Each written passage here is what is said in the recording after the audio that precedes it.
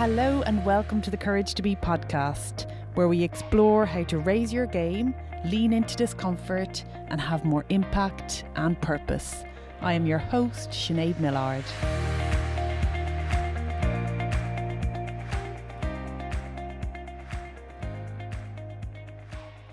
Hello everyone, welcome to today's episode where I speak to health and exercise coach Bernadette Dancy. This was a tricky introduction for me because quite honestly there is so much depth to the knowledge and the experience that comes with Bernadette, and it's hard to do that justice in this introduction.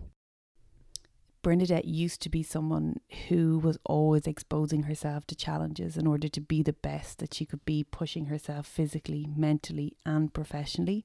To give you some idea, this included achieving her PhD by the time she was 28, completing her master's, running marathons and even ultramarathons. Bernadette was always surrounded by high achieving individuals, whether that was professional athletes, high performing academics, people who pushed themselves. And the story that she started to tell herself was that you have to push. And Bernadette discovered that there was a tipping point, and for her that was in 2016 when she experienced burnout, exhaustion, low mood and anxiety. You'll see straight away Bernadette is a very open, a very honest woman, and that comes across in how she tells this story. There was so much in this interview that I needed to hear, and I think there's a lot I resonated with and feel very privileged that I was able to have this conversation with Bernadette. I hope you guys enjoy it just as much.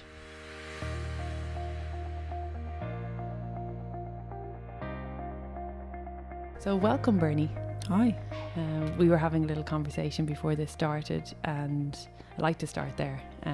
So let's get straight to the crux of the courage to be. And you talked about that balance between the courage to step out of your comfort zone, so to speak, but also managing burnout, which you've experienced before. Can you maybe talk us through that and what you meant by that? Yeah, I think it's just such a fine line, isn't it? There's a tipping point that we're all trying to kind of find, and most often we find it by accident, by going over the edge, like I definitely did.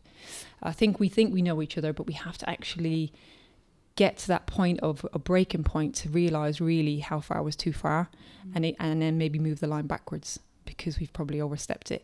And I think a lot of the times when I work with people, and this would stem from athletes, like right back when I started my PhD, which is in sports psychology, I thought I wanted to work with elite performing athletes, and then I realized no, actually I want to work in exercise psychology.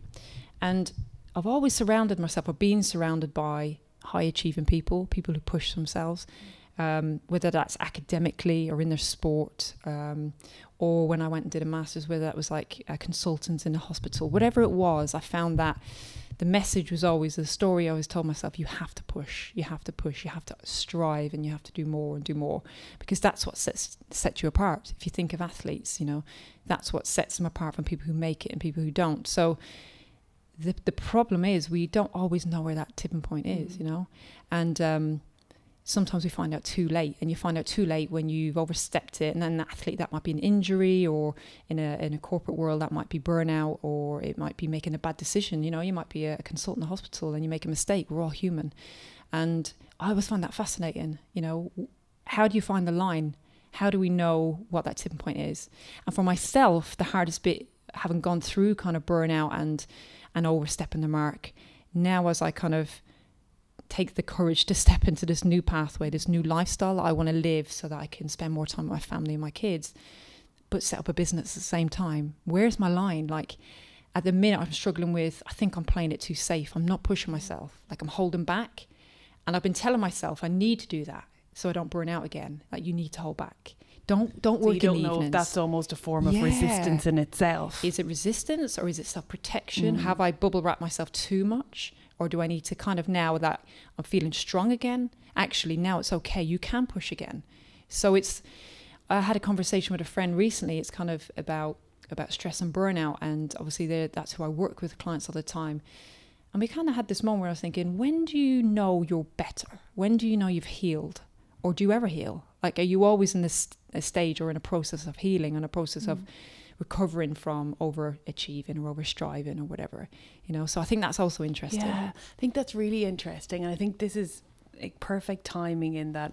So just last week, obviously with the launch of this podcast, there's been a lot happening. And last week my husband said to me, you may as well be back in corporate. And he was like, you know, you're working as hard, you're putting the same amount of pressure on yourself. And, you know, I said, okay, I hear what you're saying, in the sense that he was saying, like, schedule time into the diary where you know, you go off to the beat, whatever that is for you take time out. I think the difference for me in this, so I think you can push yourself. I think in corporate, when I stepped over the line, because the work that I was doing wasn't necessarily in line with my values, I hit burnout quicker, right? Now, I still think that, you know, you can burn out even when it's something that is in line with your values and it's purposeful and it's meaningful. But I think I'm here today to hear a lot of what you have to say as well, both personally, because it's interesting for you.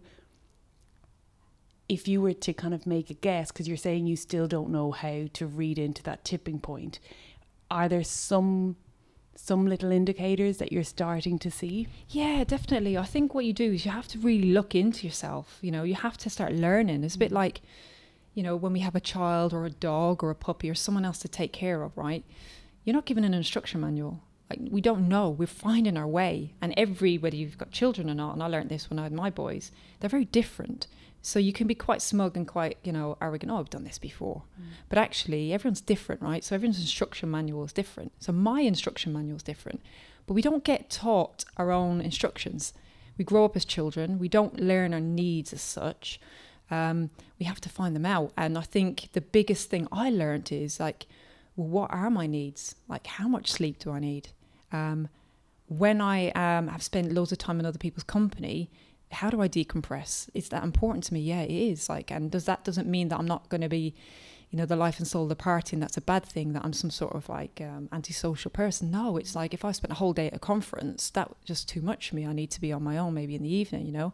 So you have to kind of learn to an extent what your needs are, in the same way as we do for a child. Because then when we know their needs, we try and avoid them having tantrums and meltdowns, because we go, well, they've had too much or they've done too much. And I think as adults, we have to learn that as well. And that's what I work with my clients on. It's trying to explore, you know, what are your needs and where are you neglecting those needs? Like, are you sacrificing those needs for a company, for a business that you don't align with the values for?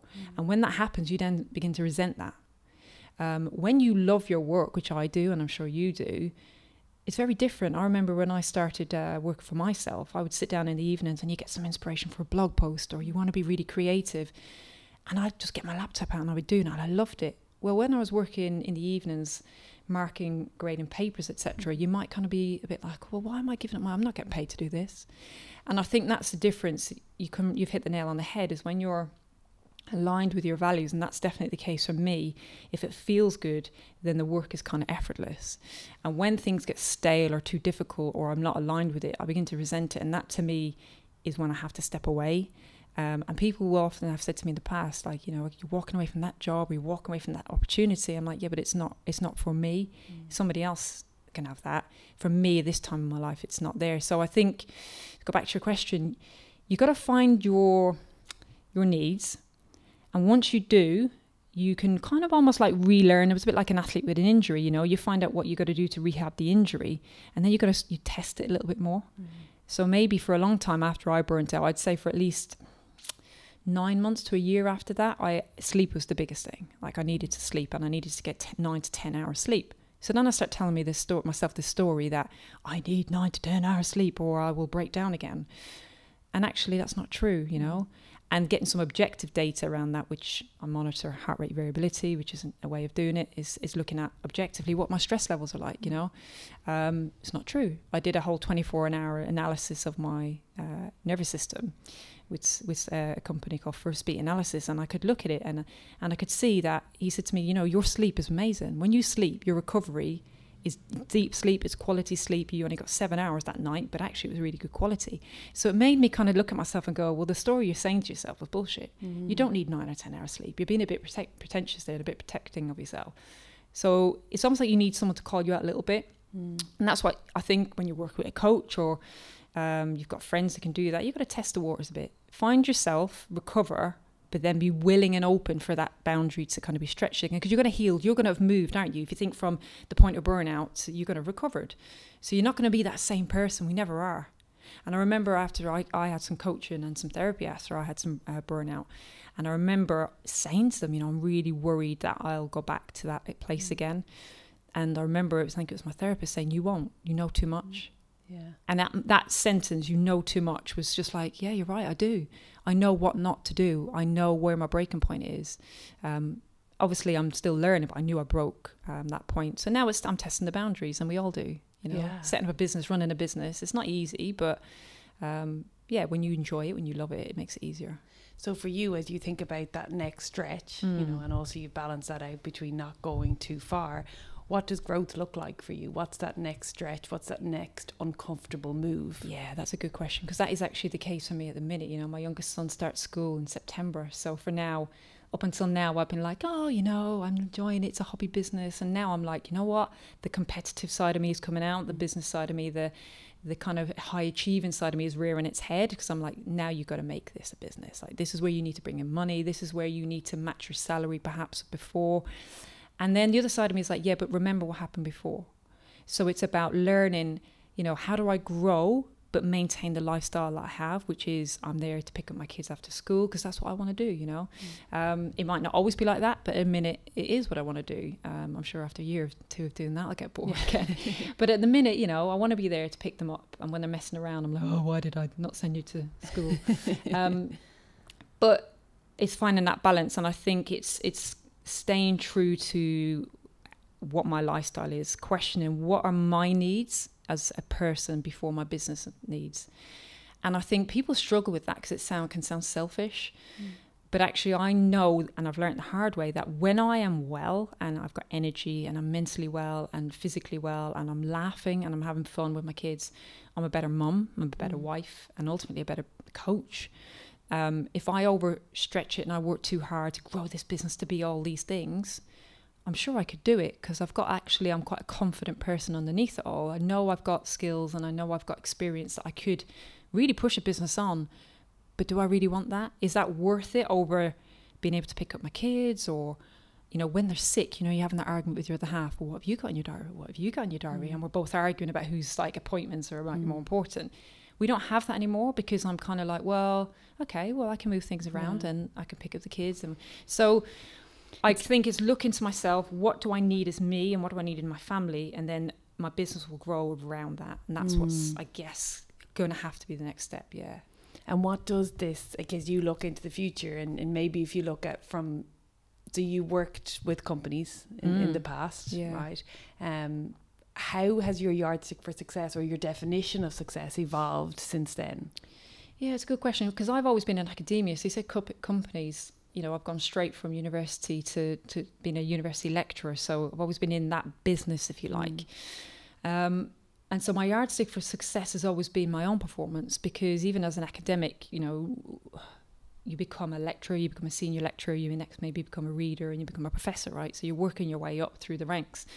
And the yardstick for success there is publishing research and getting your name out there and becoming an expert in your field. And I think for me now, the yardstick for success is helping other people, but whilst maintaining my own health as well. And burning out really made me realise what was important in life. And having the tragedy of losing my dad when he was only 47, which led to kind of contribute to my burnout, that made me realise in a slow kind of way, it took me a long time to get there, but realise, you know what, we're here for such a short period of time, and a successful business is important, but actually the time that I've got with my family is hugely important, and how I mould or affect their upbringing because of how stressed or unstressed I am, because it affects the whole family if one or other parents are stressed. So the yardstick now is, can I bring in an income that doesn't create stress on the family, so I match my salary, so my husband doesn't feel like all the pressure's on him. Sorry, husband. And also, what everyone wants is have that, but also have the balance of no stress in your family. I don't know if that exists. working with clients that I work with, I know there is a level because I live it every day. I've got a good lifestyle, very good family set up, and I work. And then you kind of think, well, we want nice holidays, or we want a new car, or, so then it's kind of like, well, actually you need to make sure you earn more money for your business. So that's the pressure. That's where I find it's kind of like, okay, is that stuff more important than the quality time? And at the minute, I think as the kids get older and as we grow into our businesses, things get easier, and I'll find my way with it. But at the minute, the lifestyle is more important. Because also I see it in my clients, if I'm turning up to a Skype call or a coaching session with a client and I'm not living the values that I want them to implement, they're going to see it written all over my face. Yeah, and I think that's it. I think if we look at the work that you do, it's about embodying that. Like for me, it's fine to, like I could sit here and talk about courage all day, but if I'm not embodying it and my clients aren't seeing how I'm going out into the world and stepping into some of the things I talk about, then it's contradictory. And I think it's interesting because I interviewed a guest before we met today, who now has a business, with a team of people underneath her, and she's got 2 small kids, and she's constantly juggling that balance. And I think what I hear from your story as well is this constant need to not only reevaluate our values but articulate our values, because they just keep evolving. So it's like, because there is no and or maybe or better or right, there is no, if I leave the kids, there's no perfect answer. It's about what's going to enable you to live out your life in the way that's most meaningful. Totally. And if we look at some of the deeper meaning behind the work that you do with your clients, or call it the legacy or the purpose, what is that? Is that something that you can articulate right now? Or if I think of, it's about living well and in balance. I mean, if I think of the clients when they come to me, and I can often see their faces when we have our final session. I can visually picture them as they sat in front of me on that first call. They look broken, they're tired, and for me, it's the difference in their face, in their kind of demeanor at the end, is knowing that they've recognized what they were doing was actually pushing them over the edge, and now they're different. And I'll say to them, "How have you changed? Like, what's shifted? What's changed?" Between when we worked at the beginning 3 months ago, and they're like, "Oh, you know what? Just I'm a lighter person. I've got more perspective." And I think it's important that for me and the work that I do, is just help people to kind of strike that balance. That there isn't a perfect answer. Like, people come to me and there isn't a solution. There is no, if we follow A, B, C, and D, you suddenly won't be stressed, right? So the first month we worked together, I don't know that person from Adam. They've just rocked up, contacted me by email, and we do an initial consultation, and we say, okay, this could work, we might work well together. But they also don't know themselves, and they don't even realize that. So I have to help them take a step back, be really objective about what's been happening, and get clear about how they're contributing to their own stress. And that can be quite hard to hear, because sometimes we want to point fingers and blame work and family and and stuff happens. Life happens, but how are we as adults not parenting ourselves? How are we not adulting? How are we contributing to the stress? And hold a mirror up to that, and help people to recognize that there is another way.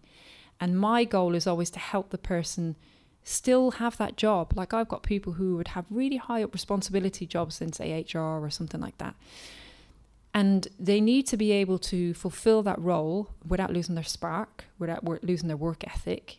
I don't want to get them all zen and be like, you got to meditate every hour every day, and you got to do all these things, and then suddenly they lose their interest or their spark, and they're like, well, now I don't actually want to achieve. What's the point? Actually, there's more important things in life. That's not what it's about. It's about saying, listen, if you want to be high up in your career, you've got to get the balance right. So it's almost treating them like an athlete. I think maybe my background with athletes comes out. It's, can you be a corporate athlete? An athlete doesn't train, and then compete and wonder why they haven't competed at a high level. They train, rest, recover, train, rest, recover. We don't do that in business. We don't do that in academia. And we wonder why we're on our knees, Yeah. We have to think in everything, everything has a phase, a cycle of rest, recover, repair. And so it's helping people to recognize that they can be a better business person, mother, parent, if they take the time to invest in their physiology and their care and their stress responses. And actually they get more out of it. They perform better because they're not banging their head on the desk, they're ready, they're on performing at the top of their game. Whereas what happens is we get stuck in this, like, all or nothing. And I did it. I was completely guilty. Must work more, must stay up late, must do more. People need to It's the see badge that of work. honor. Yeah. And the stigma around saying you're stressed, it's just huge. In fact, I think the stigma around stress is greater than the stigma around depression and mental illness. Do you? I think that's reducing and people are more open. But if you think about it, if you're in a high performing career and you've got a good job, it's very difficult to say I'm struggling with stress, because actually people might judge you, and then you're thinking about, I've had clients who say, well, I can't let anyone know because then I might not get that promotion. Well, they're more than capable of getting that promotion. They just need to improve their performance around their lifestyle. But there's a fear and there's a stigma around saying I'm stressed or I'm burning out, because what does that say to a future employer or whatever, Whereas when we say we're depressed and I've got a mental illness, I feel like the society is more open to that, and we're moving towards an understanding of that. Somehow I feel like what I get from clients is there's a connotation or weakness around saying I'm stressed, i.e. I'm not coping with the demands of the job. That's blaming you, whereas a mental illness is happening to you. Does that make sense? Yeah. So I find it quite difficult sometimes to help people to recognise that that's not the case. You're going through a stage of life that you can recover from, and I'm evidence of that. You're evidence of that. Yeah. And do you almost look at that stage in life as a transition, I guess, and I think, because I guess I'm thinking about transitions, but in the way that I experience through my coaching practice, which is perhaps there are situations where somebody's experiencing burnout or they've got anxiety within the corporate world, but very often it's, I'm currently here, I want to move here, but I'm too scared, and what does that look like? But at this point in time, so we have a high performing individual perhaps working within an organization who's feeling burnt out. I know there's no one size fits all, but in terms of stopping, and do you recommend taking a break, taking time out? Like, what's that first step, or is it very different for everybody? It's completely different for everybody, because it kind of depends on what stage to come in at. Some people I'm like, you need time off. You need, and that's my job as a coach, I think, sometimes, to call people out and say enough's enough. Like, where are you going to be if you don't stop now? What are you going to be like in a week's time? What are you going to be like in a month's time? And I get very honest answers. One of my clients said to me, I'll probably be dead. I've had a heart attack by now, and then that's, that cuts deep. And I think sometimes people need to admit that or hear that. And, when they have that realization, that's when I can say to them, well, you need a break, and it's okay to need a break. You're not a failure. You need a rest. And actually, we use the analogy of being on a flight. And I always think they were a bit bonkers when the air hostess said, whatever you do, make sure you put the oxygen mask on yourself before you tend to your child. I'm like, as if I'm going to do that. I'm going to totally sort my kid out. Even when they say that, it doesn't feel comfortable. No, you're like, does it? Of course I'm going to put the oxygen mask on my kids first.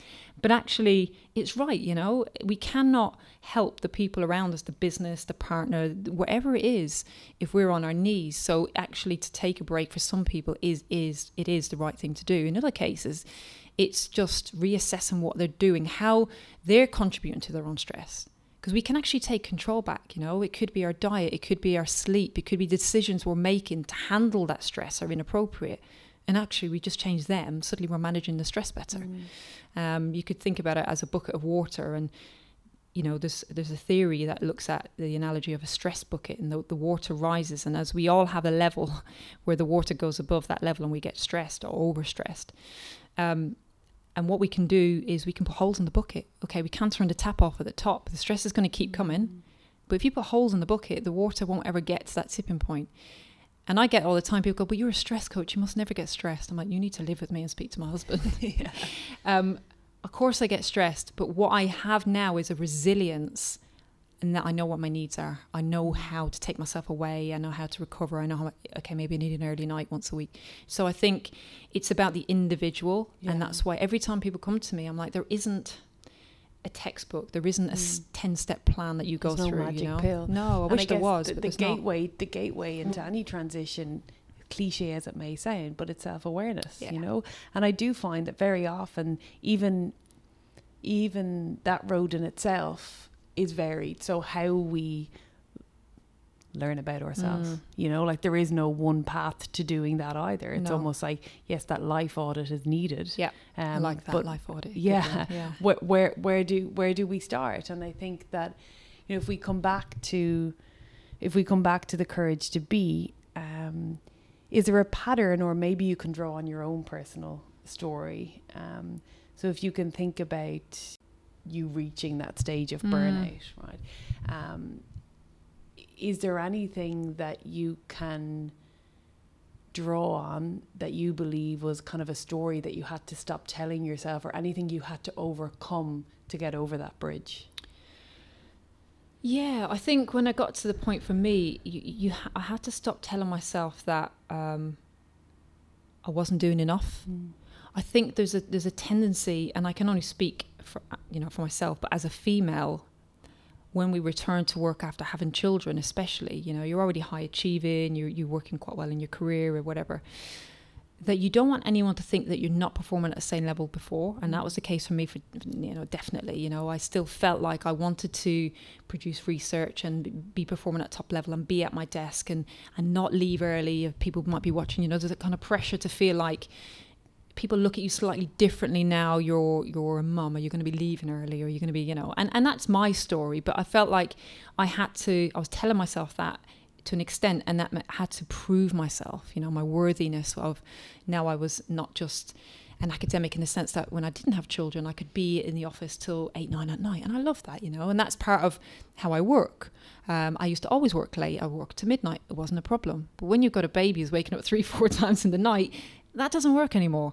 But I told myself that, you need to do that. And I think recognizing that life is different when we go through transitions, meaning that we have to be more sensitive and I guess more sensible about our needs, really is important. You wouldn't expect a new employee to come to a business and not tell them anything, how to soften that and how to kind of get them into the role. You'd have kind of a period of where you would get them to learn the ropes and meet new people, and you wouldn't expect them to hit the ground running. So when we transition through phases like that, I think we need to learn it's okay to take our foot off the gas. You don't have to prove yourself.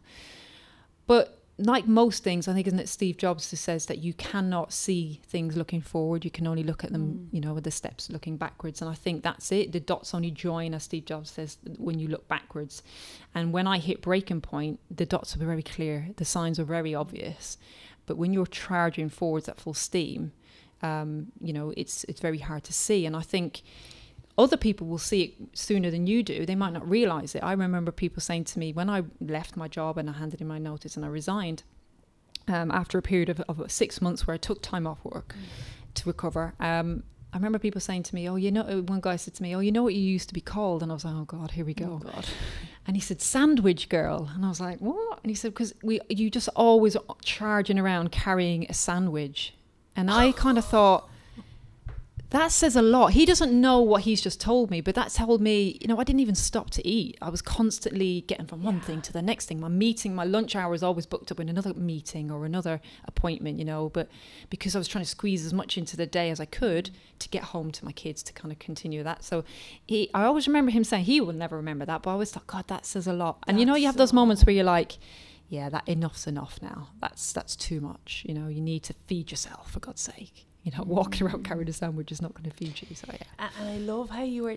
I mean, something just came to my mind as well. When I was doing my master's, they used to tease me. It's fun. It was like a joke at the time because I used to run around the office. And now when you said that about sandwich girl, it's like, wow, there are these little signs, and they're badges of honor sometimes. Totally. And we do have to also I'm really conscious that sometimes when I say these things, it's also like, it is not a badge of honor, and I think, but I'm kind of held on the point that you made about I'm not enough, and because I think this is the crux of a lot of the behavior that we see, whether it turns out to be burnout, what people pleasing, whatever it is, right? Yeah. And so it comes back to filling up the cup, which is the cup being kind of self-acceptance and love. And whilst this is all, it sounds very, heard it all before, when we experience it, we start to realize that, this is the reality. So if you think about the process by which you, so first of all, take me back to that rock bottom burnout. What is that? What does that look like? I would say the words I would use are I was just broken. Okay. I remember the exact day it hit me. I was in my office on a Saturday. I could stop there, right? Saturday morning, I was in my office, had some extra work to do, and I said to my husband, I'm going to go in, it's all right if we're going to Saturday morning. And it wasn't unusual before kids, we would do that. We didn't have kids, you know, we both worked, and he's an academic as well, so it's like we got higher work ethic. It's like, yeah, that's cool, I'll take the kids to the park, whatever. And I remember being in the office because I felt like I was overwhelmed. I hadn't quite got the volume of work done I needed to that week, because, you know, you're part-time. I was part-time, but doing almost full-time hours on a part-time basis. So I thought, I'll go in on Saturday, clear the emails, clear the work, that'll be fine. And I was in my office and I was grading a student's paper and I couldn't add. I just couldn't add up. And I was sitting there thinking, this isn't right. You know, I remember like just looking at this sheet of paper and going, I am done. I am so tired, you know, and it was emails, you'll get another email, and that overwhelming sense of, I can't even open an email. Like, it was just the straw that was breaking the camel's back. And these are the little things, but the damage has already been done like months before. They're the things that break you, or you think have broken you, but they haven't, you know, they're just the things that you can't do anymore. Symptoms almost. And I remember just sitting on the floor in my office, and I just sat there and I thought, I need to lie down. I was just like, I need to lie down. I can't cope with this. And I wouldn't say it wasn't like a dramatic thing, it wasn't a panic attack, it was just a realization of enough is enough now. You need to stop. And I remember speaking to my husband and saying, I'm tired. And he was like, yeah, I'm tired too. And I was like, no, I'm tired. And he's like, yeah, no, yeah, I'm tired too. And it was kind of like, again, dude, I'm done. And he was like, you know, people look up from, you know, you're having that conversation, you quite look at each other. And then he looked at me and he was like, yeah, you are, aren't you? So we had a conversation, and it was kind of like, how does this need to change, you know? And I saw my GP, who was like, well, I think you've got depression. I was like, well, I feel depressed, but I'm not depressed. There's more going on. And my experiences, you know, teaching health and exercise science and physiology background and understanding the relationship between exercise and mental health, I taught all this stuff. So I knew there's more to it. And I remember thinking, I need to have some blood tests done. I need to know what's going on. If they can explain to me what, you know, the scientist in me wanted to know, what are the steps, what are the mechanics, what's going on beneath the surface. Anyway, she couldn't do that for me. So I went private and I saw a practitioner, and I had loads of tests run. And I always remember her email came back, and it came into my inbox, and she said to me, this is why you're broken, call me. And it was just results of a cortisol stress test, like a cortisol test. And when you look at the results, I was just off the scale. I was just pumping out cortisol for fun, you know, waking up loads of cortisol when it should be low, you know, not low, but low, and then rising in the day. But my cortisol wasn't coming down, it was staying high. So when I got to bedtime, I was wired but tired, you know, that feeling where you hit tiredness in mid-afternoon, but I could literally get on my laptop at 10 o'clock and go till 2 a.m. I was like, yeah, this is awesome. The badge of honor, like you say, you know, I can work really late and I can get loads done. No, you're just breaking yourself. Your physiology doesn't understand it's time to rest. You've lost that information, that communication from your brain. So I took that information from her. I saw a couple of other specialists, and again, the academic, the person in me probably threw myself into my recovery in the same way I threw myself into my work. It was like, I need to learn this, I need to understand it, and I need to fix myself. And I went about it like that. It was just my life's work at that point. It was like, I don't want to be broken. I don't want to be on a sofa. I don't want to be off work ill. I want to get well again. I want to recover. I want to learn from my mistakes. And I went down that, and I learned as much as I could, and I applied it, and I used as many experts as I could to kind of get that information, and recognized quite quickly, even standing outside the school gates, you know, that there were women to my left, right, and dads actually, you know, on their knees. And I would say, one thing I'm always, and this may be the courage to be element for me, I'm always honest. Whether it might take me a while, but I will always be honest. And people say, why are you off work? And I would tell them. Yeah, that's amazing. And they would look at me and go, God, I've been struggling too. And it just opens up these conversations. And I think it's hard to do that. But as soon as you say to people that you're struggling, or you had struggled, I think when you're in the middle of struggle, people find it hard. But when you can say, like, I've been through this and I'm recovered and I'm better, then that opens up conversation. And I think for me as well, and this is part of the podcast, I think that can be part of the healing journey. Totally, yeah. You know, and it's almost like it's those insecurities. They're not only gifts to others, insecurities, past experiences, the things that perhaps we hold a degree of shame around. Totally, yeah. Sharing them not only heals us, but it's also it's helping them, but it's a big part of the process. And I think that comes back to the courage to, you know, lean into our voice, to have a voice. And, you know, you say that people say, oh, you know, you don't struggle with burnout or with stress. I think we end up teaching or supporting people that, you know, the things that we've been through. Yeah, and also teaching them that is achievable, that we somehow I can help them somehow live a stress-free life. I can't, so keep your money if you think that's the case, you know. It's not possible. Stress is going to happen to me, to you, to everybody, regardless. It's just society. It's how we live in the world at the minute. It's choosing how to manage that. Okay, you can turn off the tap a bit. You can reduce the volume of stress. But actually, things can happen tomorrow. We don't know what level of stress is going to impact us every day, you know, bereavement or financial problems, and things can hit us in a moment. And I think that's what I realise, is that in a split second, you can go from being quite high up in your career or quite high up in your relationship or wherever it is, and in a heartbeat, things can flip and change, and that volume of stress can be overwhelming. And all I like to help or to strive to do with myself and my clients is to build up that resilience, you know. Yeah, and do you get the opportunity to work with clients to build up that resilience before they've hit burnout?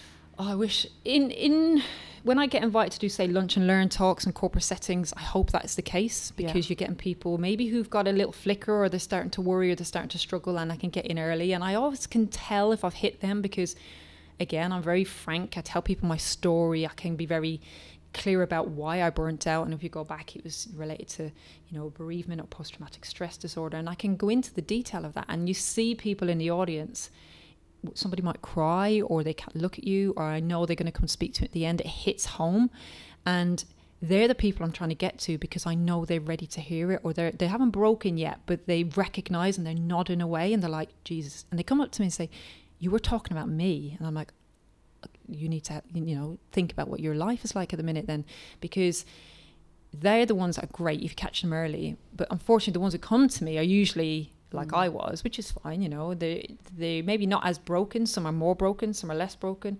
And I don't mean that in a derogatory sense, you know, you're broken, oh God, you're broken, you're not healable. But I think it's just the way I describe how I felt. I had no energy. And I think some of them come like that.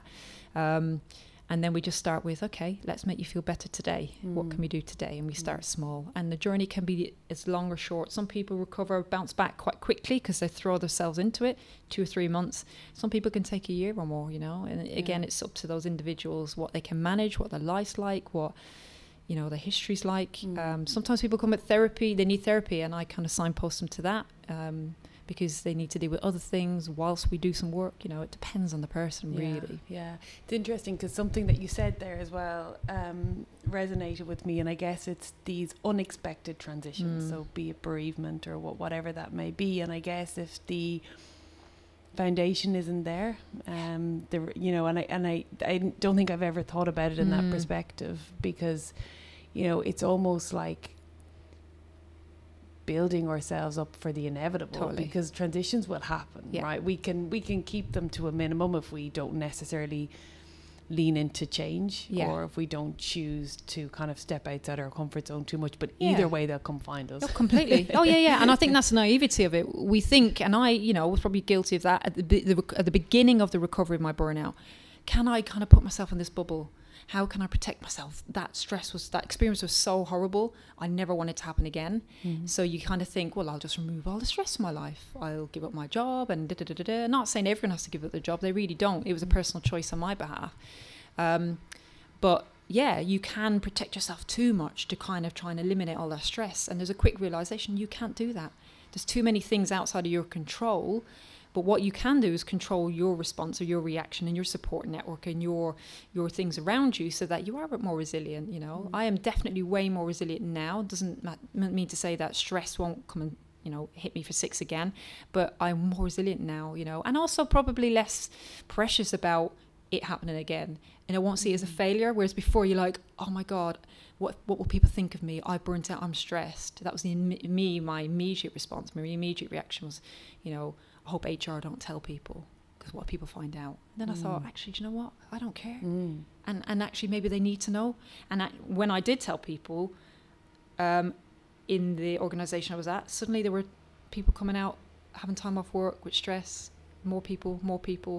And it was just like, okay, well, there's not just me. I was just the first person or the only person to kind of go, I can't do this. And I remember one woman saying to me, God, if you were struggling, we had no idea. Like, no, not even my husband had a clue, really, you know, because when you're high achieving, And not that I was like trying to be, oh, look at me, I'm amazing. No, it's just more, you're quite good and quite resilient. Most people I work with, and I include myself in this, are quite high resilient, quite strong people on the surface. No one has a clue that they're struggling. They're so strong, they're protecting themselves from that stress so well for years, and they put all these mechanisms in place to protect themselves from the stress, that it just becomes so hard and overwhelming to manage all of those things. And then it just becomes too much and everything comes crumbled down. And people go, I can't believe you stressed? No, you're not stressed. You're like, you have no idea. Yeah. And that's worrying, because they're the people who we don't know, you know, and usually they're in high positions and jobs, etc., because on the surface level, on the face of it, sorry, they have to show resilience, you know, but really, have they got it? And is there anything that you can say to people in terms of like watching out for symptoms or signals as to, you know, where they might be on the spectrum? Yeah, I would say things like that kind of straw that breaks the camel's back. If that's happening to you quite a lot, you know, little things that pushing you over the edge, being out of character with colleagues. If you never really want to kind of bite in a meeting or overreact to an email, but suddenly you are, and there are little things kind of getting to you, and it's kind of happening more often. Changes in your sleep pattern as well. You know, if you're up really late and then finding that you have to jack up on caffeine or whatever to get going in the morning, we start putting these things in place to deal with the stress, right? So you look great, you're feeling great. But changes like that tend to be the start of, you know, you're managing stress, but in a very, you're managing stress, but not in a very proactive way. It's almost like maladaptive coping, that's what I call it. You know, you're dealing with it. So think of how you've got the stress, you think you're coping with it, and you are. Maybe you're running. So for me, running was a huge thing.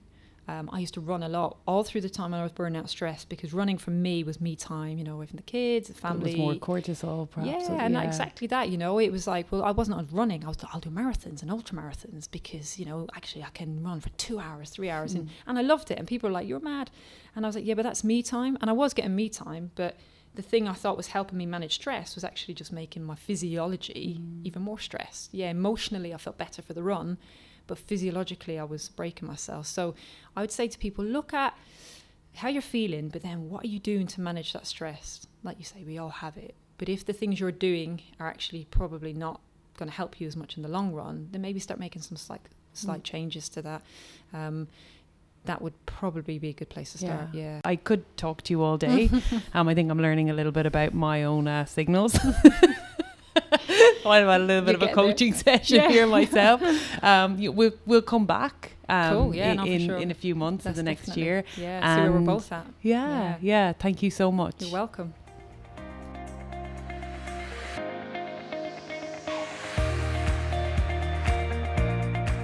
Thank you so much for listening. If there's something that you've heard in this episode that has resonated with you, or perhaps you think it could benefit someone else, then please do share this link or start the conversation.